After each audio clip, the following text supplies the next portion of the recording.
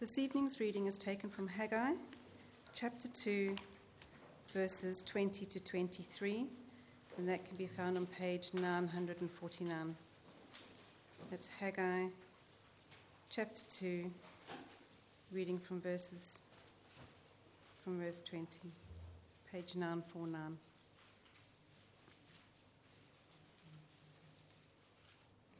The word of the Lord came to Haggai the second time on the 24th day of the month. Tell Zerubbabel, governor of Judah, that I am going to shake the heavens and the earth. I will overturn royal thrones and shatter the power of the foreign kingdoms. I will overthrow chariots and their drivers. Horses and their riders will fall, each by the sword of his brother. On that day, declares the Lord Almighty, I will take you, my servant Zerubbabel, son of Shealtiel, declares the Lord, and I will make you like my signet ring, for I have chosen you, declares the Lord Almighty.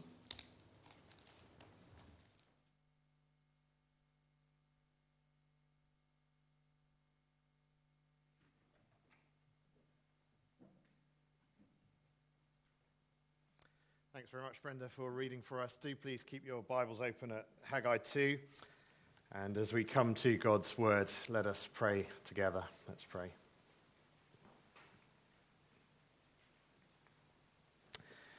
Father, where we are proud, we ask that your word would humble us. And Lord, where we are hungry, we pray that your word would fill us with good things. In Jesus' name, amen. Here are some stories that made the news this week. Story number 1, a 6-year-old boy was abused for the whole of his life and eventually killed by someone who should have been caring for him. Story number 2, lifeboats were prevented from rescuing those in peril in the English Channel. Story 3, there are reports of those in power allegedly breaching rules they imposed on others while people were dying of COVID. Don't these things just make you want to cry out for justice? There's a really good film called Changeling, stars Angelina Jolie, and she plays a mother whose son has gone missing. And the police turn up, they claim to have found her young son, and they return the boy to his mother. The only problem is, the boy they return is not the lady's son. Everyone tries to convince her that he is her son, but he's not. And the story goes on and on with her search for justice for the wrong that's been done. At several points, if you watch it, it just gets your inner sense of right and wrong and justice really going. It makes you want to cry out as a viewer and say, stop, that's not fair, that shouldn't be happening. Have you ever felt that kind of feeling about something you've seen, either in real life or on a film maybe? But there's a great period towards the end of that film where the culprits are brought to justice. There's an inquiry, the whole story is played out, and in the end the judge administers justice and punishment for the wrongdoers. Don't we get really restless when justice is not done? And don't we get a real relief, a sense of peace when justice is done and is seen to be done? Well, despite all of our brokenness as human beings, our sense of justice that we have is a good thing. It's been put there by a good God, a just God, as he's made us in his image. Now, in this world, we know just through our own experience that not every wrongdoer is brought to justice. And not all justice is always appropriate to the misdemeanor either. But what we read in the Bible is that there is a God who is perfectly just and holy and righteous. He will one day judge the world, and he will do it perfectly. Nothing that anyone has ever done will ever be hidden from his sight. Everything will be accounted for by the God who is full of glory. And we see God's glory revealed in different ways in the Bible. We see it in the way that he brings judgment upon those who reject him and reject his plans for the world. But we also see it in the way that he rescues people through that judgment. God is glorified as he saves people through that judgment. In a sense, the message of the whole Bible is a story of God gaining glory for himself by saving people through judgment. It's a good summary of the Bible story. And as we pick up the story in Haggai's day, the Old Testament is coming to a close. The people of Israel, they were meant to reflect God's glory to the nations around them, but they are very much not what they once were. Haggai's brought God's word to them, encouraging them, challenging them to build God's house. God has promised earlier in chapter 2 that he will fill this new house with glory, that he's going to cleanse his people, that he's going to bless them. And so the people are getting on with that knowledge, with that promise, and they're getting on with the job of building the temple. But it would be fair to say that plenty of challenges remained for Israel. They were operating out of a place of weakness, not of strength. Many would have lost loved ones, homes in the exile, certainly a sense of identity and a feeling of who they understood themselves to be. They were always looking over their shoulder at the powerful nations around and about them. They were tempted to give up the building work because all these superpowers around, well, they just didn't like it when Jerusalem flourished and grew. They wanted to squash that. And from time to time they tried to. And Israel must have had doubts about the future as well, about how exactly God would bring about his plans for greater glory, when actually they were still reeling from him removing his glory from them as a people as they went into exile.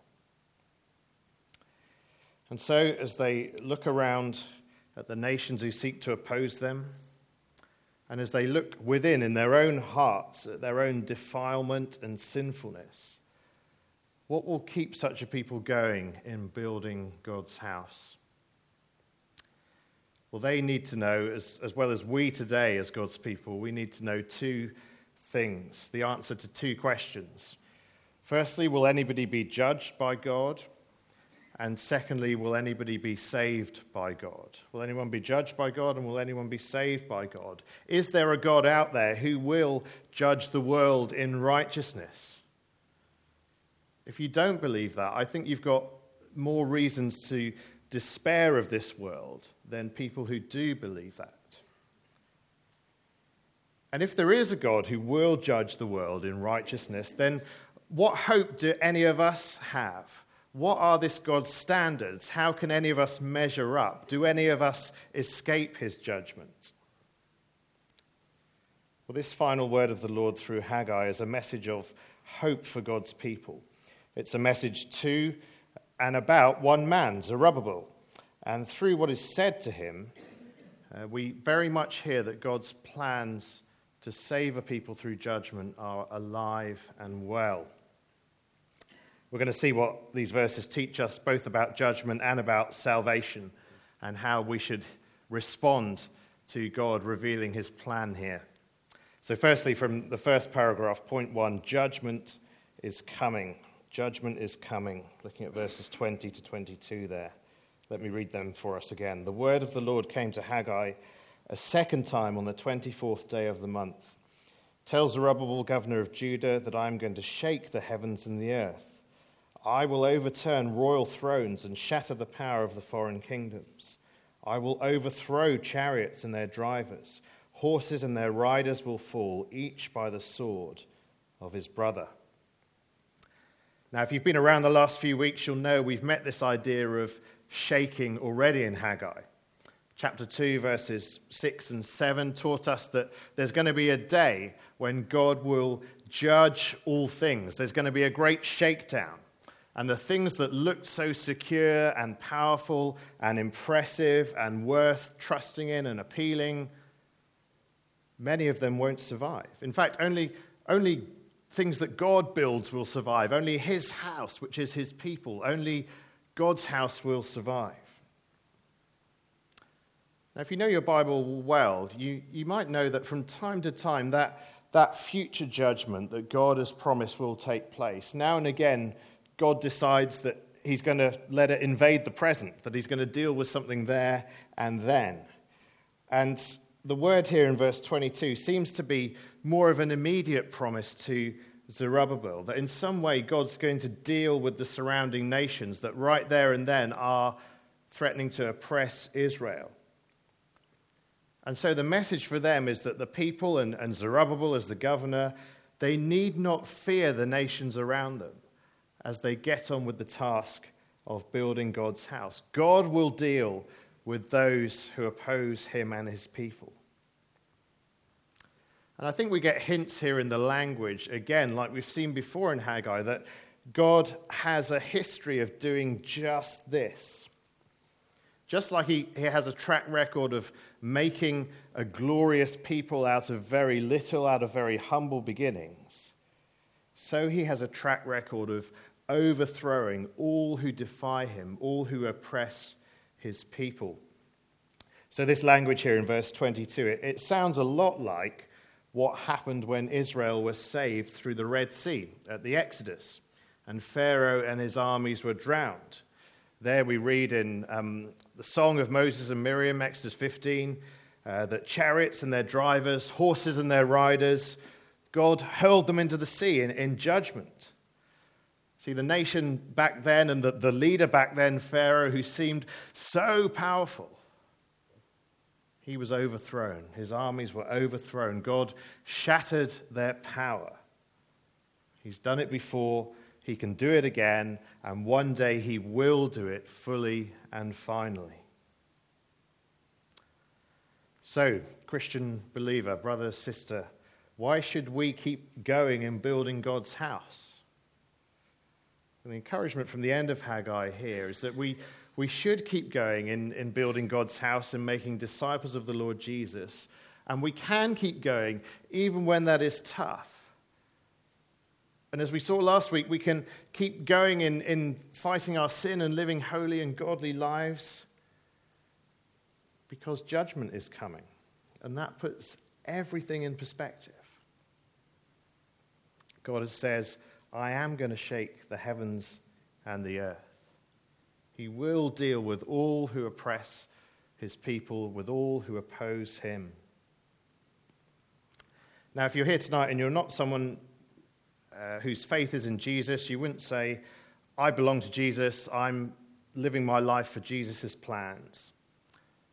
Then let me ask you, what do you make of this language about God's justice and God's judgment? Do you feel that's a good thing, or are you disturbed by that? Remember those scenarios I mentioned at the start, just from the newspapers this week. And we could add to them perhaps just if we, in our heads, scan through history at all the horrific abuses and crimes and oppression that human beings have been guilty of over the years. As we think about all those things, aren't you glad that one day God will judge the world perfectly and that nobody will get away with anything? That's a good thing. We know it's going to happen because God says it here in his word. And we can read of times like in Haggai's day and in Moses' day in the Exodus where God has demonstrated his power to judge all who oppose him. Don't you agree that's a good thing, that there will be a day of reckoning, a day of shaking, a day of judgment with perfect justice? I think deep down, instinctively, all of us want that to happen. But the question is then, where do we find ourselves in all of that? Where will we sit in the great shakedown on the day of judgment? At this point, we like to play our comparison games and say, well, you know, we're pretty okay people, really. Yes, I know I'm no saint, but I'm not an evil, murderous dictator either. So I think that God, on balance, will be happy with me on the day of judgment. If you think like that, I would beg you not to believe such foolish lies. The God who judges all people, he does not grade on some sort of curve. He doesn't look for above average people. He doesn't have a pass mark of righteousness that any of us can attain. His standards, his glory, his purity, his holiness is out of reach for all of us. Because all of us together, collectively as humanity and individuals, we've all rejected him. We've all sinned against him. We have sought to push him and his glory down and squash it. We want to push God and his glory so far down that we think we can ignore it completely. And we've raised ourselves up instead, with hearts that are proud and a very nature that says, you know what, God, I'm going to be the one who decides what's right and wrong. Thanks very much. I think I'll live fine without you. Well, God, the judge of all, searches every heart of every person. And we may not be like these in verse 21, who sit on royal thrones and rule over kingdoms. But in your little world, and in my little world, who's the boss? Who's in charge? Who's the king or queen? Who wears the crown? When the angel comes to Mary before that first Christmas and tells her of the Saviour that is to be born, Mary responds with a wonderful song that speaks of God's mercy for his people and his judgment on his enemies. You can find it in Luke's Gospel, chapter 1, if you want to read it later. Let me read a few verses from it to you. Mary sings, God's mercy extends to those who fear him, from generation to generation. He has performed mighty deeds with his arm. He has scattered those who are proud in their inmost thoughts. He has brought down rulers from their thrones, but has lifted up the humble. Some interesting words in the middle there. Those who are proud in their inmost thoughts. Is that you? Are you calling the shots in your life, or are you submitting to God, the judge of all, through his word? However much you and I dress up our good deeds and our bad deeds, at the end of the day, there's only room for one on the throne. And so all who are proud and refuse to cry out to God to rescue them will one day be scattered, will one day be shaken and judged fully and finally, with no escape, with no second chance. God, the creator of all, judges all who oppose him and his purposes. Now, as Christian believers, as those keen to see people trust Jesus today, we should be comforted by that. It means that we can work with confidence in the task that God has given us to do, in proclaiming the good news, in making disciples of Jesus, in building one another up into the spiritual house where God lives. As we do that, we need not fear those who might threaten that mission, be it on our doorstep or around the world, perhaps, where threats are more pronounced, more obvious. One day, all who oppose God and his people will be overthrown. And so we, even today, can continue to serve our God with reverence and awe, for we are receiving a kingdom that cannot be shaken. Judgment is coming, and I think we know that's a good thing. But the even better news, the greater news that we hear through this word to Zerubbabel is that, secondly, a Saviour has come. A Saviour has come. That's point 2, verse 23 there. On that day, declares the Lord Almighty, I will take you, my servant Zerubbabel, son of Shealtiel, declares the Lord, and I will make you like my signet ring, for I have chosen you, declares the Lord Almighty. Those 3 words that kick off that verse, on that day, are used a lot by God through his prophets when he speaks to his people. That day refers to a day when God's going to intervene, when he's going to do something to judge those who oppose him and raise up those whose hope is in him. And the piece of God's plan that's revealed for us here is that those things are going to happen. They're going to be accomplished through this man Zerubbabel. God is going to take Zerubbabel and he's going to bring about his plans through him. Now, did you notice how Zerubbabel is described here? The Lord says of him, he is my servant Zerubbabel.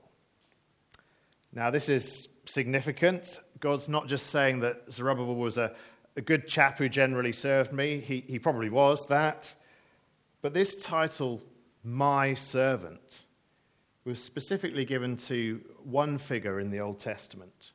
It was given to the great king of Israel, King David, and others that would come from his line in his image, if you like, were to be God's servant, the servant of the Lord. And so Israel were looking for someone who would come from the line of David, who would be this servant of the Lord, the servant. So, for example, the prophet Ezekiel records God saying to his people, I'm going to place over you one shepherd, my servant David. And so that promise of God's servant is there in the Old Testament. And the point here is that Zerubbabel is identified as the one who, in some small way, fits that description. He's going to bring the one who is going to be the ultimate servant of God. Now remember, in Haggai's day, Israel were reeling. They'd been in exile. They had no recognized king. Throughout Haggai, we read that Zerubbabel is not the king, he's the governor. And I think we get God's plans reinforced by what he says next to Zerubbabel, this language of the signet ring in this last verse here, which sounds strange to us, but is really quite wonderful once we get into it. God says to Zerubbabel, I will make you like my signet ring. Now, the signet ring, I don't know if you've ever seen one. It's a ring with a sort of big stamp on. It's a personalized emblem of the ruler, the king. So it was a symbol of his ownership and authority. It was like the king's official signature. And so whoever was given this ring by the king held the king's authority. They wielded his power. They were his representative. That's the signet ring. Now, this isn't the first time a prophet has talked about the signet ring in connection with God's people, and indeed the exile. So Jeremiah spoke God's word just before the exile to the king of Judah, Jehoiakim, and he said this is the Lord speaking, as surely as I live, declares the Lord, even if you, Jehoiakim, son of Jehoiakim, king of Judah, were a signet ring on my right hand, I would still pull you off. I will deliver you into the hands of those who want to kill you, those you fear, Nebuchadnezzar, king of Babylon, and the Babylonians. I will hurl you and the mother who gave you birth into another country where neither of you were born, and there you both will die. So that was the last thing Israel had heard about the signet ring. God had taken it off his hand, and he chucked it to Babylon. And with it went the hopes of his people to see his promise to David fulfilled. But now, here, through Zerubbabel, the plan that was off the rails is now back on track. The signet ring has returned. And as we've seen time and again in Haggai, it's God, it's the Lord himself who's going to accomplish this. So just look at verse 23 again. God says, I will take you. I will make you. I have chosen you, declares the Lord. Now, Zerubbabel was no doubt a good guy. He was an influential figure in Haggai's day. He did lead the people with Joshua in getting on with the task God had given them to do. But there's no indication that all of the glorious promises that God speaks of here are fulfilled in Zerubbabel. Rather, we need to see how these promises are given and fulfilled not so much to Zerubbabel, but through Zerubbabel. He will never serve as king in Israel. Remember, he's the governor. But as we read on in the Bible, in God's great story of salvation through judgment, we do see these promises fulfilled in one of Zerubbabel's descendants. Now, keep your Bibles open and just flick forward with me from Haggai. If you're using the church Bibles, I think it's about 8 flicks. Matthew chapter 1, the first chapter in the New Testament.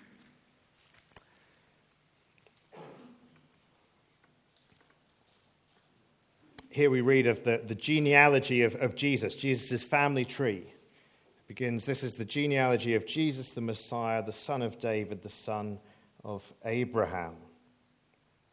And the signet ring section of this genealogy is found in verses 11 to 13. So in Matthew 1, verse 11, we read of Jeconiah, which was another name for Jehoiakim, a little bit confusing, but it's the same guy. He was the signet ring that was taken off and thrown into Babylon. And then there's that break in the Bible there where the verse sort of is marked out. And the promises seem off the rails for 70 years or so. But then verse 12, after the exile to Babylon, Jeconiah was the father of Shealtiel. That rings a bell. We've read of him in Haggai. Shealtiel, the father of Zerubbabel. Zerubbabel, the father of Abihud. Abihud, the father of Eliakim. Eliakim, the father of Azor. Azor, the father of Zadok. Zadok, the father of Achim. Achim, the father of Elihud. Elihud, the father of Eleazar. Eleazar, the father of Matan. Matan, the father of Jacob. Jacob, the father of Joseph, the husband of Mary. And Mary was the mother of Jesus, who is called the Messiah. The plan is back on track, and it's fulfilled in Jesus, the Messiah. And he fulfills not just the figure of Zerubbabel in Haggai, but he fulfills all of God's plans that we've been reading about in Haggai.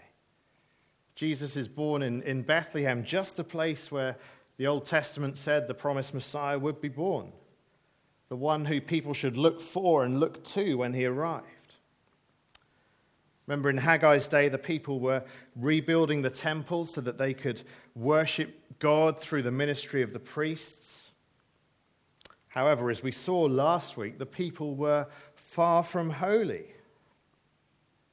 But then Jesus comes, descendant of Zerubbabel, and he lives his life utterly devoted to God and his priorities. And he fulfills everything that those priests and that temple pointed towards. Jesus himself is that greater glory that God spoke of in chapter 2, verse 9. He is glory made flesh. So the gospel writer John could say, and we sang it earlier, we have seen his glory. Again, chapter 2, verse 9 of Haggai says that this glory of the new meeting place, the new house, would be greater than the glory of the former temple. Now, Solomon's temple was glorious. There was gold everywhere. But Jesus arrives and says, one greater than Solomon is here. And so today, getting right with God, coming to God in worship and faith today, it happens not by going to a temple or any other physical location, however wonderfully built they might be. No, it happens for anyone and for everyone who comes by coming to Jesus. He is the Lord of glory. He is the one who has come from the Father, full of grace and truth. So, if you haven't already, come to Jesus. Put your life in his hands. Keep coming to Jesus. Worship God, the judge of all, through Jesus, his Son, who offers salvation. He did not come to be served, but to serve and to give his life as a ransom for many.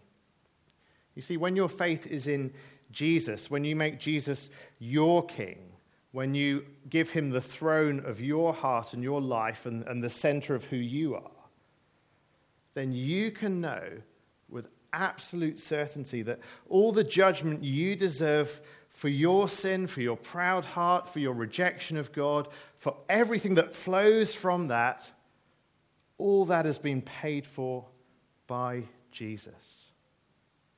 All your ongoing struggles with sin that you'll continue to battle with, that has been paid for by Jesus. By trusting Jesus, you can know that you have crossed over from death to life, and that you will not come into judgment. Because Jesus himself, the Lord of glory, he humbled himself.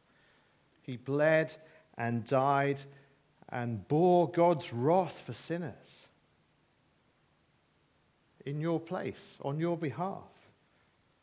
If that's you, if you're trusting in him, then there is no judgment to come. There is no judgment to fear. It is finished. Your sin has been paid for.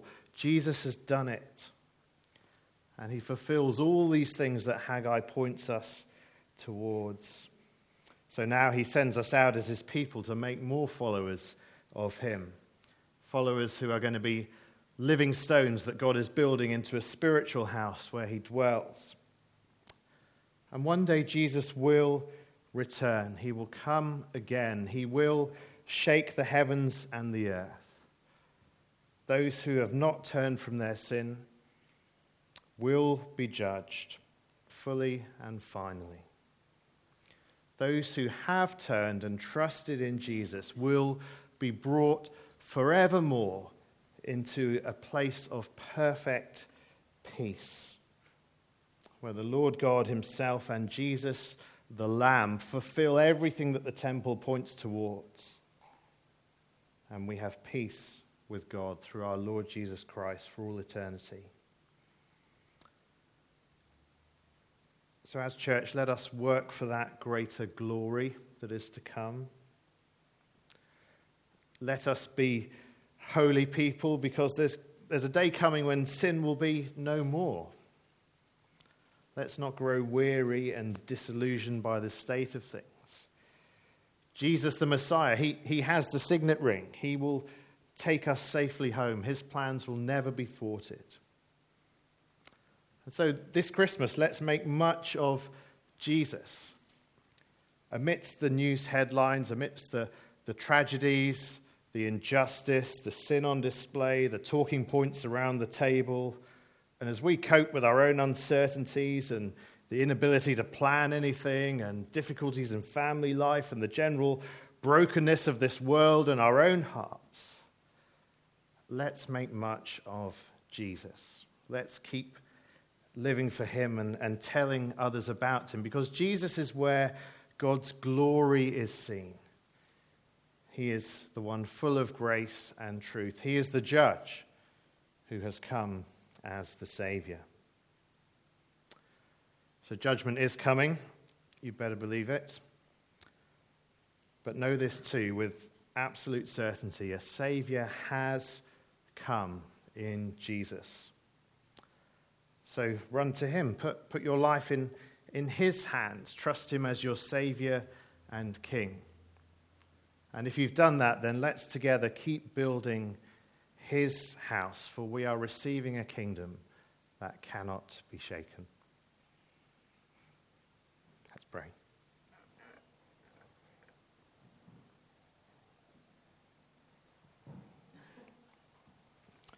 Lord God, your mercy extends to those who fear you.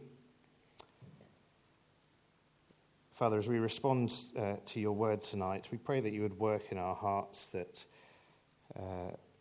we would be those who humble ourselves and are assured of your mercy. Lord, in this time of Advent, may our hearts be fixed on your Son, our Saviour, the Lord Jesus, who rescues us from the wrath to come. And we thank you and praise you in his name. Amen.